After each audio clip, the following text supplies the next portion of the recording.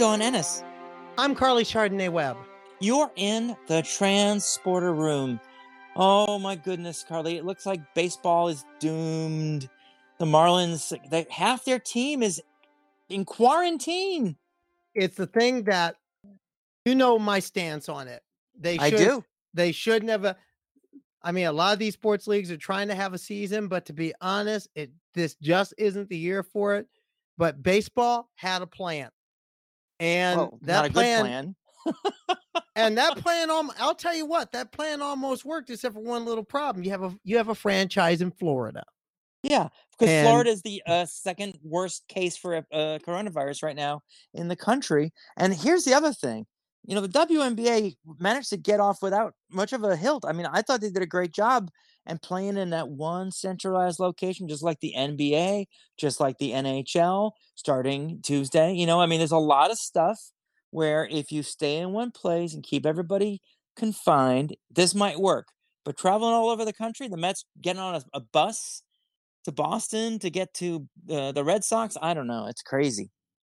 And see, that's the thing that I was surprised. I thought baseball would have like some type of arrangement by where they could keep teams relatively confined. But when I realized that they were coming within 5 days left and still hadn't finalized the plan, and you had one team that didn't even have a place to play, that told me, oh, this is just a petri dish waiting to happen. And sure enough, it happened. Now, the reason why basketball, I think, has a shot is they planned. They said, look, we got to keep you in one place. One, we got to keep you in one place. Two, we're not going to get overly ambitious. I mean, I'm not sure so much about the NBA. They already had a problem with a couple of players who actually left the bubble. Yeah. And having little parties and going to the strip clubs and things like that. No, you can't be doing that. I'm surprised there's a strip club even open in Florida right now. Oh, it's Florida. Come on. Yeah, but I mean, I don't think even Florida is not that selfish and stupid. But apparently, what they're calling? They're naming Florida's governor Ron DeSantis right now. That's very funny. Now, you also wrote this week in Outsports about World Rugby, following up on a story you wrote last week about this proposed ban. Now, what are people telling you about World Rugby and their ban on transgender women that's been proposed? Well, there's some hopeful signs that there's going to be some leverage that's going to be put on World Rugby to rethink a possible ban.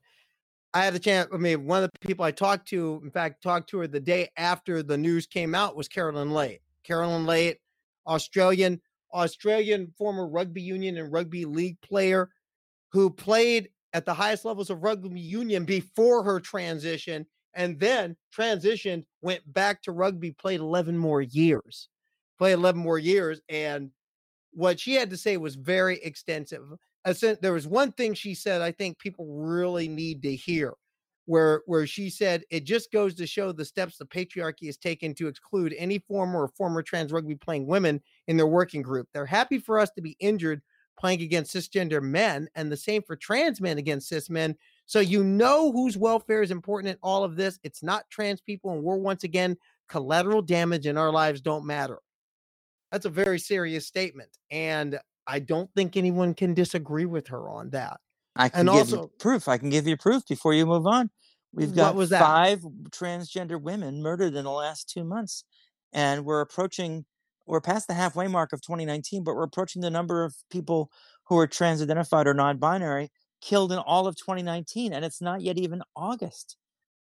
Well, it's getting ridiculous. And 5 Black transgender women: Brayla Stone, Mercy Mack, Shaki Peters, Drea McCarty, Bree Black, found dead in 4 states. And the worst thing is the most recent one, the one in the Bronx, the lady in the Bronx, and that's 6, and another one in New York City. That's right. And as a person who is a news producer in that town, I'm pretty sure that if you were running that news desk at that moment, and you had a reporter which went on air, and you had news editors which dead named a person on a live shot.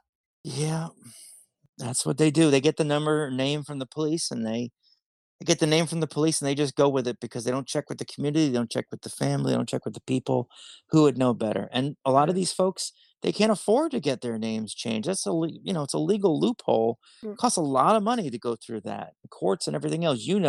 I was there with you when you changed your name. Yeah, and that wasn't cheap. No. But the whole thing is, whether it's on the street, whether it's in healthcare, whether it's in sports, it goes back to what Caroline Leigh is saying, is that whose lives matter and it isn't us. And but there's also signs, going back to the rugby story, there's also signs that there's a lot of people in the highest echelons of the individual national governing bodies who are saying, let's rethink this. There have been shows of support from International Gay Rugby, all their member clubs tweeting out support saying, we don't agree with this. We don't agree with the methodology. We think something's amiss here. Rugby is an inclusive sport. The head of Rugby New Zealand. Now, New Zealand rugby, if you're talking about a nation where rugby is religion, it's New Zealand. I mean, this is the home of the All Blacks, of the Black Ferns, world champions in the sport of rugby live on that island. And they were saying, basically the COO of New Zealand Rugby said, we have to look at how we make this thing inclusive, and we don't agree with what World Rugby is doing. A similar statement came out from Rugby Australia. Well, what about Kirsty? We talked to Kirsty on a previous episode. What did she say? Oh, Kirsty's just livid, right? Kirsty went at it with Tommy Lundberg on Twitter last week.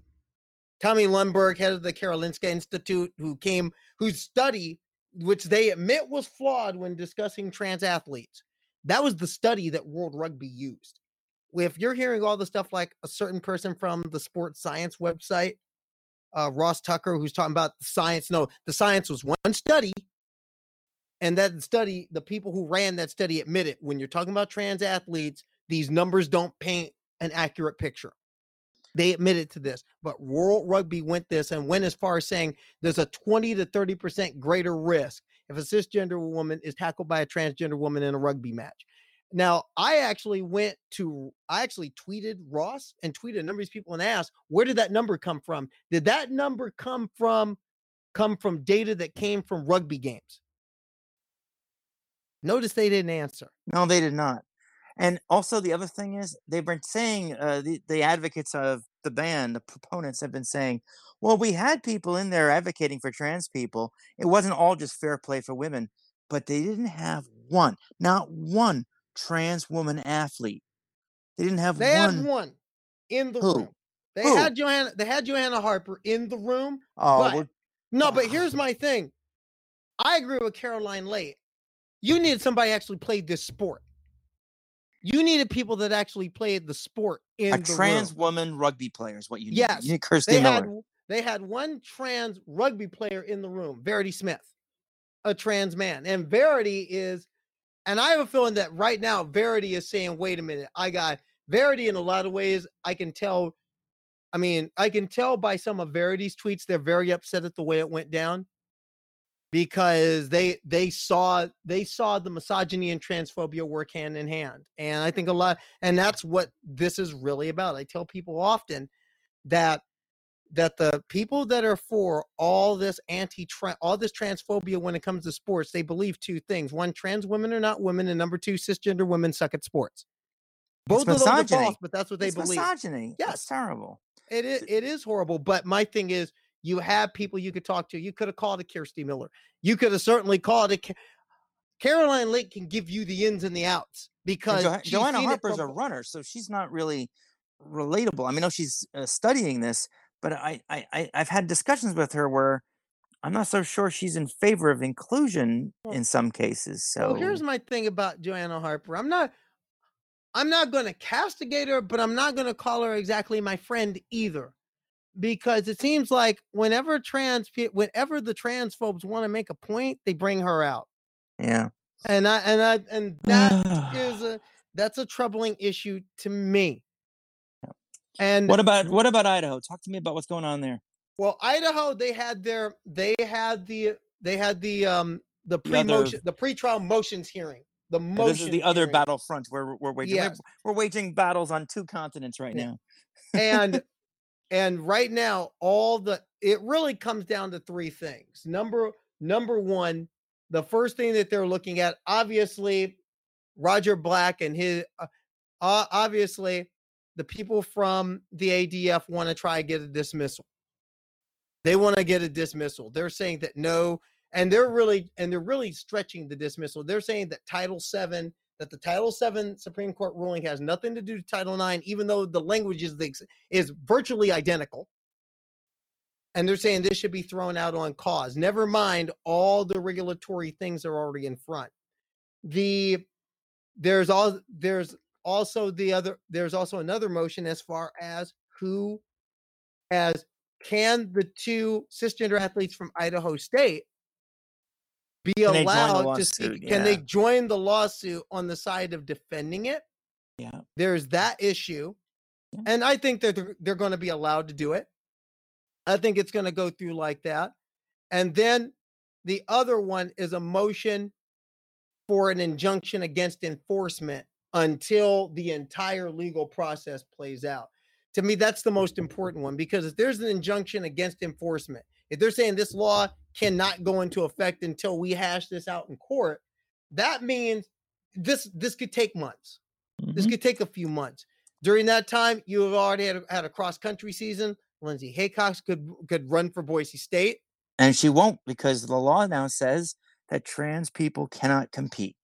Yes. Even though the NCAA, by their regulations, say that she can compete. She is eligible. Mm-hmm. She will reach the 1-year threshold by the start of the season, before even practices start. She's going to reach the 1 year threshold for HRT next month, according to her. I mean, so this is going to be done. But there's also another wrinkle in this. What's that? There's also another wrinkle that has to be discussed. One state has said that one state, because of that law, did similar to what Connecticut did when North Carolina passed their law, the HB2 law. And they basically said nobody who works for the state of California can goes to Idaho on official business. And that includes football coaches at California universities. Wow.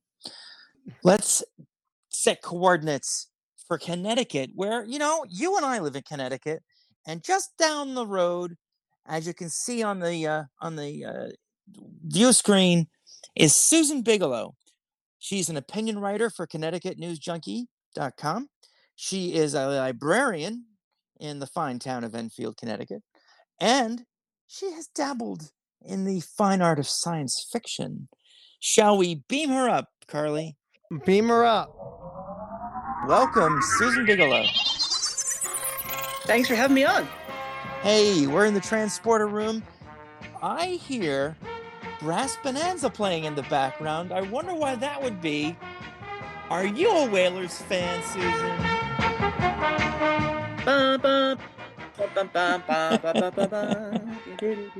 Yes, I am a Whalers fan. Whalers fan from a long time back. I'm one of those people who is sort of a diehard, where I'm sitting around thinking, man, someday they'll come back. Gone forever. Are you standing in Hartford with your jersey and your flag, and you're waiting for them the bus to pull back up? Right. Yeah. So I'm right outside the Civic Center. Sorry, the XL Center. Yeah, the just XL waiting Center, for them to come back. But no, I know. Yeah, they're long gone. I know that they're not. Isn't there a minor league or NHL team that calls themselves the Whale? That used to be the Hartford Wolfpack. Changed their name very, very briefly to the Connecticut Whale, and then changed it back because apparently it wasn't going so well. I blinked and I missed it. And I know. Well, everybody wanted them to call themselves the Hartford Whalers, and they decided not to do that because they were exploring their own brand identity, which turned out to be dumb. and so they didn't do that anymore. There was an even more minor league team in Danbury that called itself the Whalers and did the whole brass bonanza thing, and it was cool. But in the way that Danbury hockey happens, something happened to them. Like at least it wasn't some sort of weird garbage mafia thing like the Danbury Trashers was, and that is real. It was a garbage mafia thing that drove them out. And they were known for having some. They were like the Charlestown Chiefs in a lot of ways, both fans and players. That is a pretty wild hockey league, and they're no longer there. I don't know if there's a team there now, but they're not the Whalers. So there is no Whalers in Connecticut anymore. But there is a Whale again, and I went to their games. The pro women's hockey team is in Danbury now. Yes. Oh, they're in Danbury now. Oh, good for them. Yeah. Woo! But That's there cool. is I keep those games. But there's a Whalers connection in there was one thing, there's a Whalers connection. Ron Francis is the GM of the new Seattle franchise. Oh, you mean yes, the Kraken? Release the Kraken. Kraken. Yep. Wow, that is a great name. Isn't it great? I think it's great. I'm really into their logo. I think that's really cool. I like it way better than I like Las Vegas Golden Knights. I think it's going to be really cool to see them play. And who's the team that you do watch up in Massachusetts? Well, I do not follow the NHL anymore for being very bitter reasons. So we are fans of the AHL, American Hockey League, the next level down from the NHL. We follow the Springfield Thunderbirds. They were, let's see, they were the Portland Pirates, but they were bought by Springfield folks back in 2016 and brought to Springfield after the Springfield Falcons, the last team that was there, were purchased by their parent team in Arizona and moved to Tucson, hockey hotbed, Tucson, Arizona. And so now we follow them. Yes, nothing like hockey in Arizona to really get you going. You are a treasure trove of hockey knowledge. That's great. Well, I'm glad. I'm a gigantic hockey nerd. I know all kinds of sort of odd hockey facts. A lot of them from the 90s, but also I know a lot of hockey facts about minor league hockey players from now, and it's a unique niche, but it is mine. I think it seems appropriate for a librarian to have lots of little interesting details about a certain thing. Oh, yes. No, that's what we do. Carly, go ahead. No, I was just, well, first off, mentioning the Charlestown Chiefs, that's a big deal. I mean, it was a road trip, so we brought our cars. And I'm with you on the NHL because I'm bitter because the NHL took my team that I rooted for growing up away from me, not once, but twice. So I can completely relate there. Now, as far as the work you do for News Junkie, what's some of the stuff you've been covering lately? Mostly it has been either coronavirus. I keep our maps up to date. I write a weekly prevalence map piece, analyzing what like the last weekly numbers have been, where Connecticut is trending. Connecticut is trending, well, we're sort of in a holding pattern right now. Our numbers are very good here, but they are also, they're not really getting better and they're not really getting worse. That's where we're at. I think because of what's going on in the rest of the country, we really can't avoid having some cases coming in from the outside. It's very hard to get rid of something when we don't have a wall around the state where we can stop people from coming in and coming out. The other stuff I've been writing about, the special session of the legislature, which is going on right now, and the police accountability bill that is being voted on. I believe it's happening today. The Senate's going to take that up. Which is Tuesday as we record this, and this will be heard on Wednesday. Tuesday, the 28th, yeah. Yes. Right. We operate in a time zone. Well, we're science fiction after all. Yes, it is science fiction. But Exactly. I'm really pleased that the legislature making some changes in the absentee voting. That's really good news. Yes, indeed. It's very good news.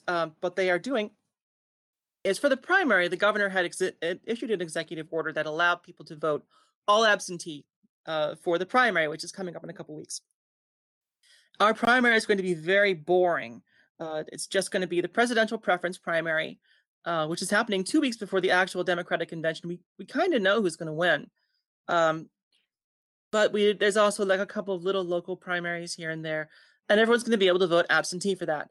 The legislature has now voted to allow that to happen for the general election as well, which means that you can request an absentee ballot.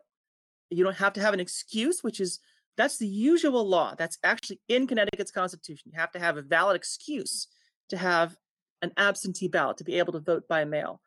Connecticut doesn't allow things like early voting. We don't allow sort of all vote by mail like some of the states out west do. So this is a big deal to allow us to do more of the voting by mail, especially as it does seem like we're really not going to be out of the pandemic by the time that the November election rolls around. So that's very good news for us. What is your thought in terms of the whole way that the mask debate has turned into you are wearing a mask if you're progressive and you won't if you're conservative? What is that all about? I know Connecticut's a blue state, but I've seen lots of Trump signs back in 2016, and I expect I'll see some more when November 3rd rolls around. Well, I mean, yes. First off, just let me make my weary side, because yeah, as soon as this started, and as soon as like back in April, the president of the United States was sort of saying grouchy things about masks, I thought, no, they're not really going to turn this into a culture war issue. But of course, they did.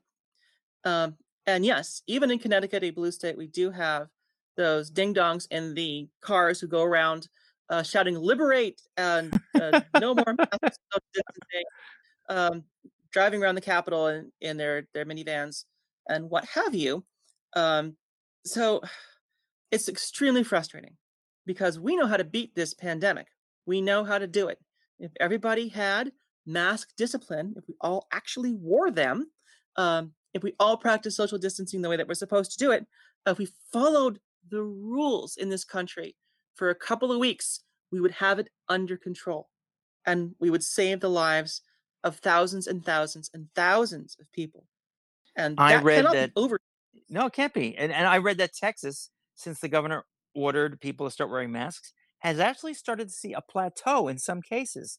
So either it's just President Trump saying this will all disappear, or it's Yeah. masks work. Masks work. What? Science actually science works, for goodness sake. It's surprise, surprise. I'm a sort of a regular to CT News junkie, so I've seen a lot of your work. One of the columns I bookmarked was from June 23rd, where you talked about you want people to get back on the buses and the trains again, make them free. Do you see that possibly happening as this crisis continues to abate here in Connecticut? So yes, I hope that they do make mass transit in Connecticut free. I think that that's a great idea. It's a great idea just because people are going to be strapped for cash when this is over. People are going to not have jobs. They're not going to have ways to get to where they need to go. It's going to be pretty brutal. And we really do want people to stay, we want to have people riding the buses. We want to have people riding the trains, staying off of the roads, not just because it helps with congestion, but also because it helps with pollution, and it also helps keep our cities less gridlocked. There's a lot of great reasons for riding public transit. And I think that making them free is a good way to keep, to sort of bring people back in after this pandemic has caused a lot of people to really think twice about taking a bus or taking a train with people who might be potentially infected. It's kind of daunting to sit in a very enclosed space with other people where you don't know who might have the virus. So I think that'd be a great way to try and bring people back. And I hope that they do it. I don't have high hopes that they actually will, just because the state of course, is also going to be pretty strapped for cash. We're going to be facing, I'm sure, a pretty awful budget deficit in the next cycle. I'll tell you one thing for me, because there was something you said in that particular column which struck home to me is that notice how much different it was when there wasn't nearly as much traffic. I'll tell you, for me, at first it was eerie because I remember like a few weeks into the pandemic, I went out. It was on a Sunday morning to ride my bike, and Sunday mornings are usually pretty much today. That morning, it was like an episode of The Walking Dead. It was eerie. Nothing without the moved. zombies. Without the zombies. Yeah, without the zombies. Zombies, yes. I almost thought that zombies were going to just start kind of like amble along the streets of West Hartford because it was just so empty. But I'll tell you one thing, things seemed a lot calmer. And in a sense, it was like there wasn't so much, there was a lot of reflection time. Yeah, we talk about isolation a great deal, and there's a lot of that. But for me, at one level, as much as there's been isolation, it's been frustrating. It's also been an opportunity for self-reflection. I'm just wondering, Susan, for you, what has this period been like for you? Has it been different? Has it not been different? How's it been? Well, of course, it's been different. I actually changed day jobs during this, so I went from one library to another. So I commute down to Hartford 3 days a week because I'm not doing the full time down there. And of course, just trying to drive into Hartford, speaking of no traffic, just driving through the I-91, I-84 interchange without there being a gigantic traffic jam at 8:30 in the morning. I know that commute, remarkable. boy.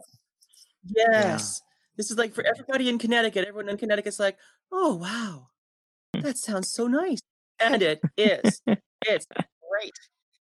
I have actually spent a lot of this time. It's been good to be home as much as I have been. It's really wonderful to just be at home. I've actually really enjoyed that. My wife and I are spending much more time together, which is great. I really like that. I'm getting to spend more time with the cats. I have a lot of cats. I mean, a lot of cats, like an embarrassing number of cats.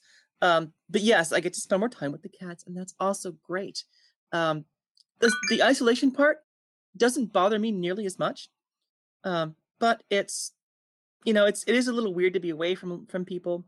But, just being able to be home and being able to be, I do agree that it is a time for reflection and thinking. For me, it's also been a time of sort of intense work as I've been trying to keep ahead of coronavirus information, trying to write, trying to get into a new job, all this stuff. So different time, but also hectic time. Why don't you tell us what a librarian does during the pandemic? Well, there's a lot of remote requests. Patrons need information. We can get into them, but obviously they cannot come in. So there's a lot of scanning of microfilm and looking up things in books and sending it off to them, answering questions through the mail, that kind of thing. Calling people up, taking calls at the desk. Then, of course, there's projects to do. There's always projects. Every single library has them. Gigantic organization projects, cataloging, rearranging, shuffling, all that good stuff. So that's what we're doing. If you think your librarians are doing nothing during the pandemic because they're just sitting in an empty building, having coffee or whatever, no, there's still coffee, but we are doing lots and lots and lots of stuff. So your librarians in your towns are keeping very busy. And of course, the one thing everybody is doing in every library is trying to get ready for patrons to come back. And that's going to be tough for when that actually does happen. It's not going to be the same as it was before. It cannot be, because we cannot have giant crushes of people coming into the library. That puts everybody at risk. So it's going to be limited for a little while, I think, in most libraries. You'll be able to go in. Maybe you need to make an appointment. Maybe a certain number of people can be in there at the same time. Something like that. It's not going to be the same for a while, but we'll get back into it, hopefully soon. Susan, in your mind, what is the future of the public library in this country? I think the future is going to be very much like the present. Right now, libraries serve an extremely important purpose, not just for research, but also as a community hub. libraries as spaces have become more and more important, especially as we sort of lose community spaces, and things that used to be community spaces sort of disappear. Libraries are one of the last places that people can go. Um, so the library does serve that function. It serves a function for kids to go to get their homework done. It serves as a function for older folks to come during the day and read and interact with each other. It's going to be that, and I think it's going to be more as we get into the future. The library, of course, is always going to be more online, and that's something that's increased as long as my career has gone on. I used to be an academic librarian, used to work at colleges, and most of our collections there would be online material. So the library exists as a physical space, and that's really important. That physical space is very important, but it also exists as a very large virtual space. So I think we'll see that virtual space growing still, and we'll see that physical space be more and more important to communities that need something like it. Before there was an internet, I used to go to the library in a town next to mine. I bike there so I could read books like Dear God, It's Me, Margaret, and to read up about, gender and everything else I could get my hands on to try and understand why I felt like a girl, but I was living as a boy. Now we have the internet, but Is Are You There, God, It's Me, Margaret like a universal trans girl experience? Did we think all so. read this? Yeah, pretty much. We all read this. I think so. Yeah, I think I so. think we all did. And like, and yeah, it's funny. It's over and over again. it boggles my mind that there are still libraries in this country that won't let books by Jazz Jennings or other transgender stories be on the shelves. And I was wondering what your thoughts were about that as a librarian, as a trans woman. Usually it's not because librarians make that decision. Yeah, usually it's not because librarians make that decision. It's the communities in which these libraries are. There's always these awful political pressures that are on, especially public librarians. Of course, these books should be on the shelves because there's always going to be kids, and not just kids, but everybody, going into the library trying to find information about themselves and who they are. And the libraries, that's one of the first places people go, for someone to sort of wander around the shelves, wander into like the LGBT section and try to understand themselves, just flipping through the books there. I think a lot of queer folks have had that experience, and that's something that needs to be allowed to continue. We cannot let the sort of awful social politics of this country get in the way of people actually being able to access the information that they really, really need to understand themselves. So I'm pretty angry that there are still places that are keeping these books off the shelves, and I hope that they'll be allowed on the shelves soon. We got to take a little break. We'll be right back with Susan Bigelow in the Transporter Room.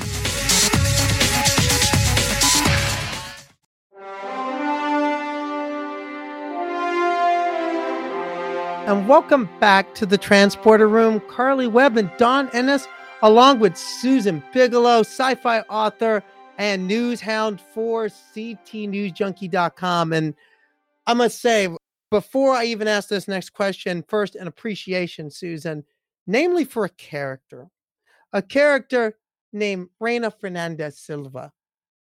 In many ways, that character from your novel series, Extra Humans, that character gave me so much insight into my own process, my own transition. So just a little appreciation there. And you were talking about just the social pressure against information being out there. And we're seeing some of that pressure here in Connecticut. As you know, Connecticut in some ways has led the way in regards to inclusion in this state, be it inclusion in public accommodations, inclusion in the workplace, and inclusion in our schools. What's your thoughts on this lawsuit against Connecticut schools right now in regards to transgender inclusion in school activities and athletics? Oh, yes. Well, first off, thank you for mentioning Rena. I'm so glad that that she's been helpful. She was actually someone that I wrote when I was going through my own transition. So she helped me as well. But yay, I'm so glad that was there for you. Yes, the lawsuit going on right now, which is all about track and field. It's about two transgender runners are at the heart of it, who were doing awful things like winning races. And the mother of these girls in Glastonbury and several others got together, filed this huge lawsuit trying to ban trans girls from competing against cis girls. And this is something that has sort of deeper roots. This particular mother in Glastonbury, she's come up before in anti-trans stuff. And the whole idea is that she feels like it's unfair because her daughter is getting denied opportunities to get college scholarships, to win races, because they have the trans girls have some sort of extra advantage over her, which there's a lot to unpack here. First off, this is not necessarily going to be the truth that somebody who is assigned male at birth is automatically going to be better at sports. That's a really misogynist thing to say, I feel like. And it's not always true either, because our bodies are also different, our biology is also different. What makes someone a good athlete or not doesn't have to do with chromosomes and hormones all the time. It has to do with all kinds of different things. And also the fact that these girls didn't always win the races that they were in suggests that, well, maybe that's not always the case. But so anyway, they're trying to get Connecticut to ban trans athletes from playing in high school sports. It's a pretty ridiculous thing, but it got caught up in the culture wars as well. It actually was briefly nationally in the culture wars. The state Republican Party was going to honor these girls at their big dinner that they have every year, their Prescott Bush dinner. Yeah, we've been talking about it. Yeah, we've been discussing that one. Yeah, and thank you for shouting out about the fact that trans athletes don't always win. After the lawsuit was filed, one of the plaintiffs, Chelsea Mitchell from Canton, Connecticut, beat Terry Miller of Bloomfield at least twice in 9 days. Yeah, it's like, what? Wait a minute. That's not how that's supposed to go. Something wrong there. But I've been after the governor since he said that, we don't want to lose our federal funding. I've been after him since May 29th, trying to get a statement of support. The Attorney General has come out very strong. He's been a strong proponent and advocate for LGBT and transgender rights since even before he was elected, when he was in the legislature. But I can't get the governor on the record. I just can't. And I'm begging them to please put out a notice so all these families of these trans kids know that the governor's got your back. Won't do it. Yeah. So Max Reese, governor's communications guy, if you're listening, please forward our information to him. You've got my number. I've called you. I've texted you. I've messaged you. I've voicemailed you. I've emailed you. Max, we're waiting. Well, one thing I can tell you is what? At the levels of school boards and town councils and cities, there is a movement within the cities, especially some of our largest cities in this state, to put forth resolutions saying we're going to back our kids. Yeah, talk about that, because you were a part of the panel in the Fairfield County area, were you not? Yeah, I was a part of a panel that is working with the Stamford Board of Representatives right now towards a resolution that was sponsored by one of the representatives who's one of two trans elected officials in the state, towards a resolution saying that if Betsy DeVos is going to come and attack our children, we'll see you in court. We will fight you tooth and nail. And that's something that's going through the process there. From there, supporters are looking to go move this process to other cities. Right now, it's still in the infant stages. It's still going through the machinery in Stamford right now, but I was proud to work with Representative Raven Mathern on that. And I hope that it does spread like wildfire because we need to let Governor Lamont know, let Attorney General Tong know, let the state legislature know that we in Connecticut have set a standard for inclusion. We've set a standard for human rights, and we've set a standard that is a model for the nation. And I want Connecticut to continue leading the way. That's why we want them standing for our state, especially standing for our kids, because people have to understand what's at stake here. Betsy DeVos is talking about threatening federal funding. And she can't right do now, that, though. She can't do that. She can't do that technically, but in the way that our government and the way our regulatory system works, it's something they can put out there and get public opinion moving towards that end. And right now, we can't afford that. Especially when we're trying to not during a pandemic. No, my God, no. Yeah, and that's one thing I do want to ask Susan about, because you've done a lot of work on you've done a lot of reporting on this from the beginning of this pandemic. What are you hearing on the ground in regards to school starting? Because I've heard a lot of different plans, but still, we're 3 weeks away from the start of school, and what's the plan? Is there a plan? Whoa. There's well, of course, it's not actually a plan. Really, it's kind of being left up to the districts right now, and that's not great. But it seems like everybody's moving more and more towards, all right, we're not going to have in-person school in the fall. That's where I think that this is going, and something that one reason why I think this is because today, again, we're Tuesday, the governor announced a program that was going to try to bridge the gap for a lot of students who don't have access to computers and the internet at home. And that suggests to me that they're really trying to plan for more online learning once the fall comes.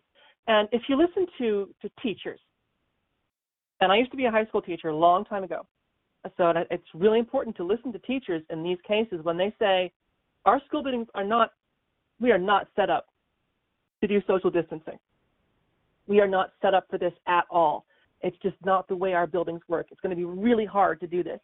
I think we really need to listen to them when they say that, because they know that it's not possible. So I really do think I would be shocked if come the end of August we have in-person classes. I just don't see it coming. My school district here in West Hartford has actually delayed school until after Labor Day.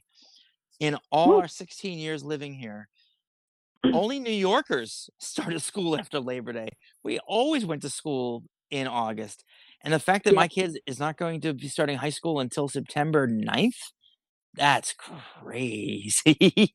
But, maybe it's better because it gives them more time to figure out whether it's safe. Right. And I do think that things are not going to get better. I think we're going to be stuck in this holding pattern here for a while. It's possible that we may see things, even in the Northeast, we may see things get worse just because of what's going on in the rest of the country. So I don't see us having a kind of situation where we're going to feel safe. Well, there's no way. Yeah, there's no way we're going to keep people out. I mean, I know there's a quarantine rule of so many states, and they added Washington D.C. today and other places.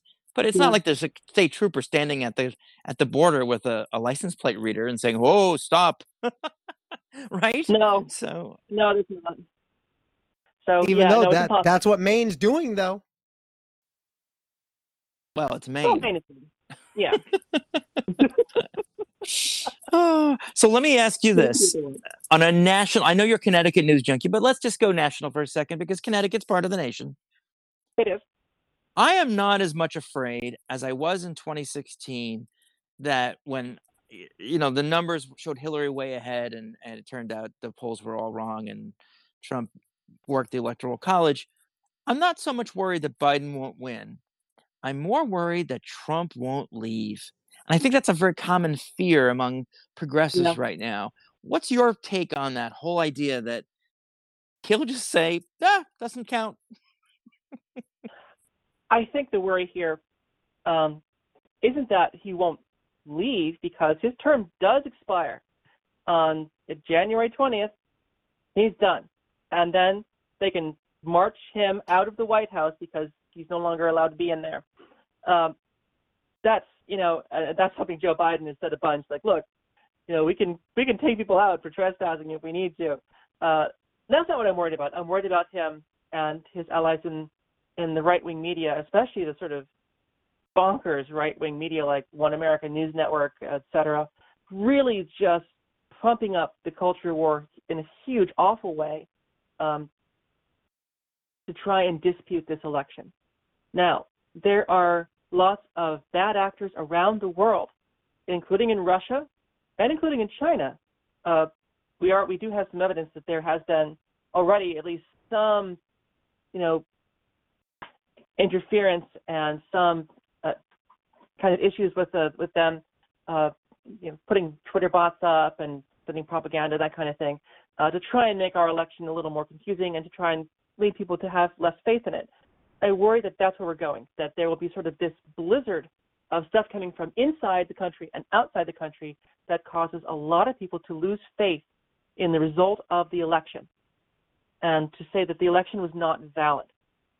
When that happens, this is a crisis moment for democracy in this country.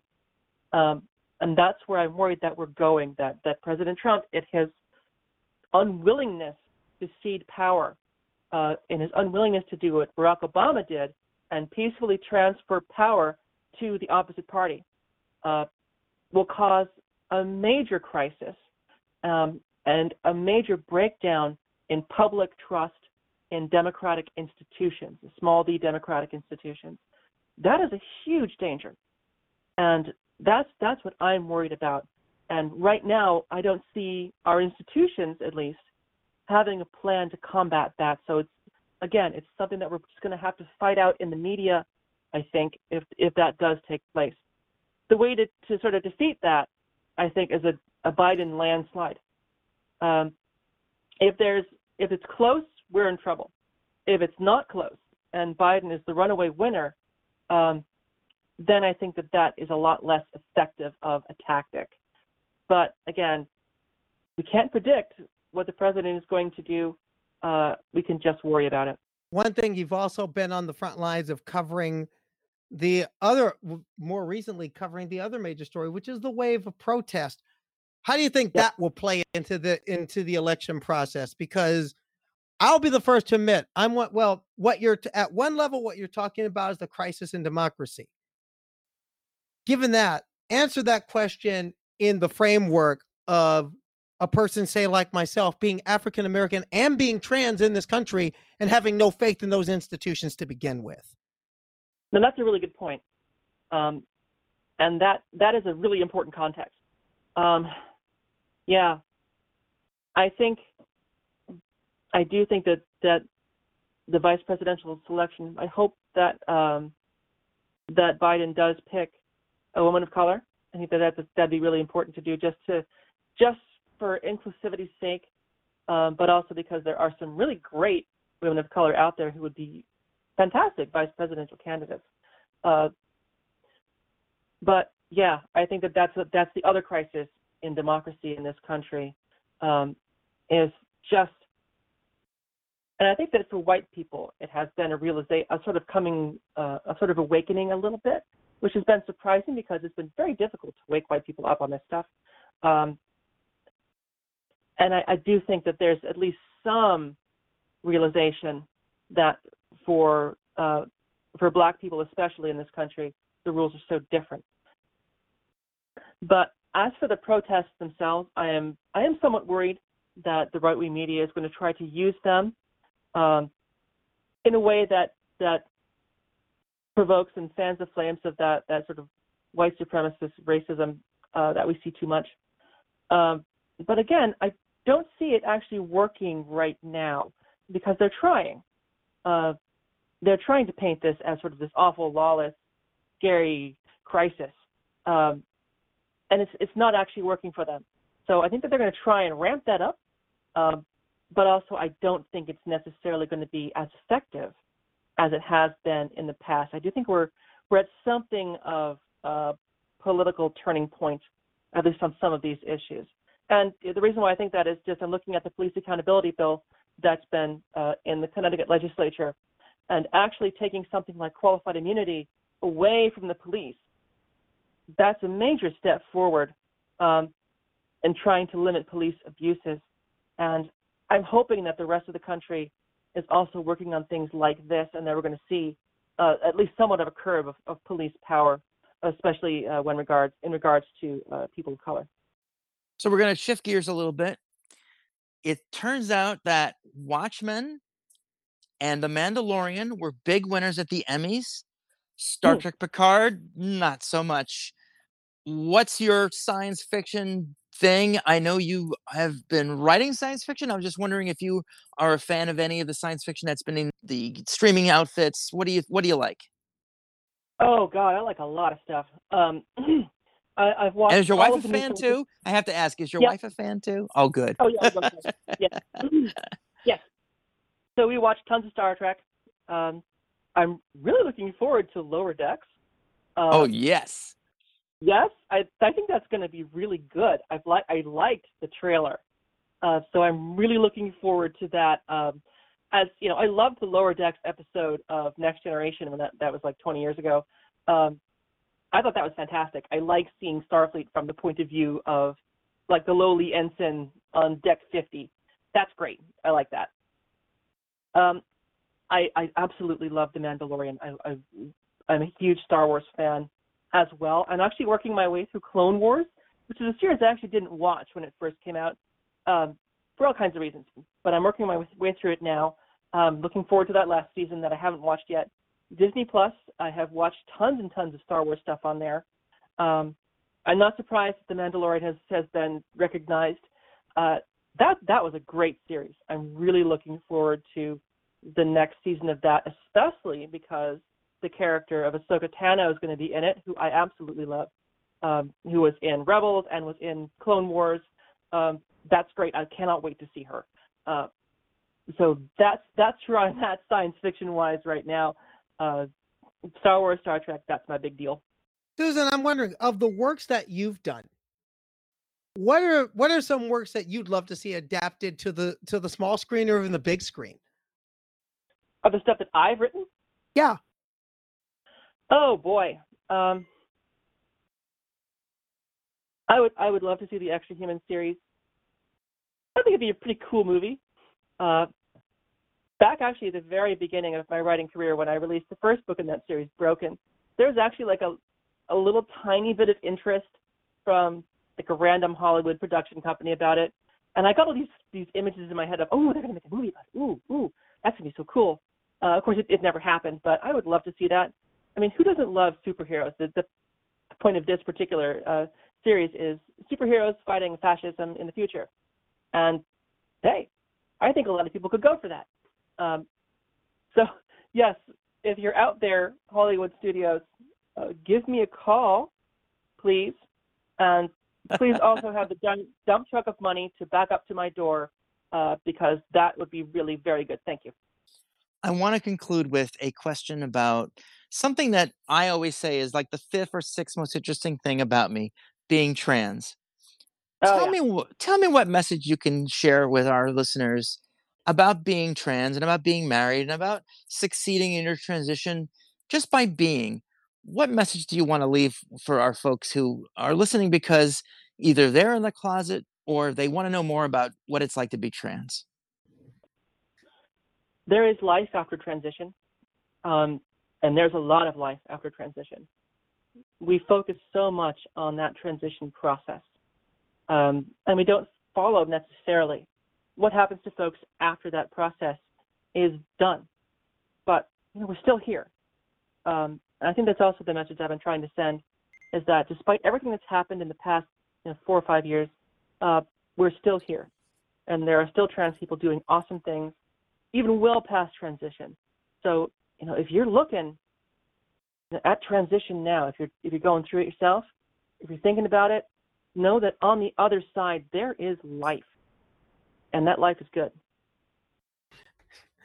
I would hardly concur with that, because I've seen that other side. It's beautiful, and in a lot of ways you're right. And again, thank you, because in many ways your writings helped get me there.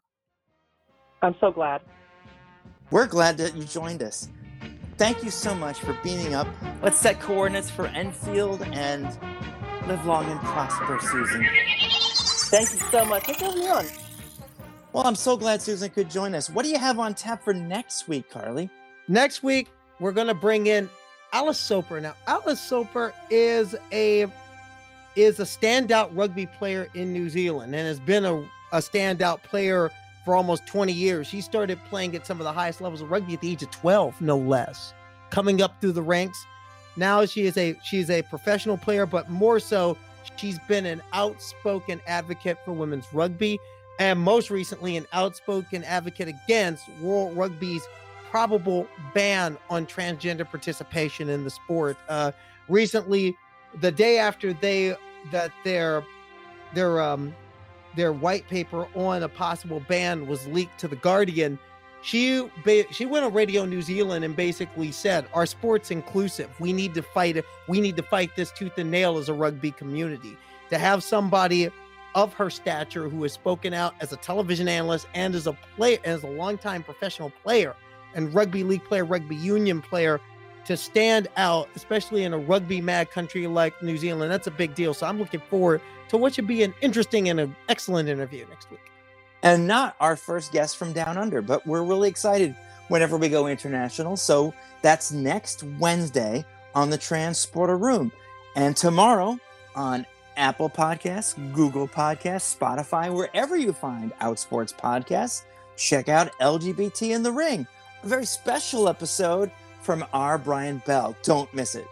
All right, Carly, all the best. All the best to you as well. And to everybody, please wear a mask. Please.